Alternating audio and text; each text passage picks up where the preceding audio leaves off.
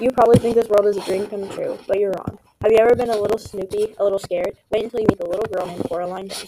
She moved into a divided house called the Pink Palace with a tiny closed-off door, but it's never closed off at night. Coraline is being told to never step foot in this door by the mice. When she gets a little too curious one night, she goes through the door, and what she finds is unbelievable. I recommend this book to people who like mystery, scary, adventurous type books.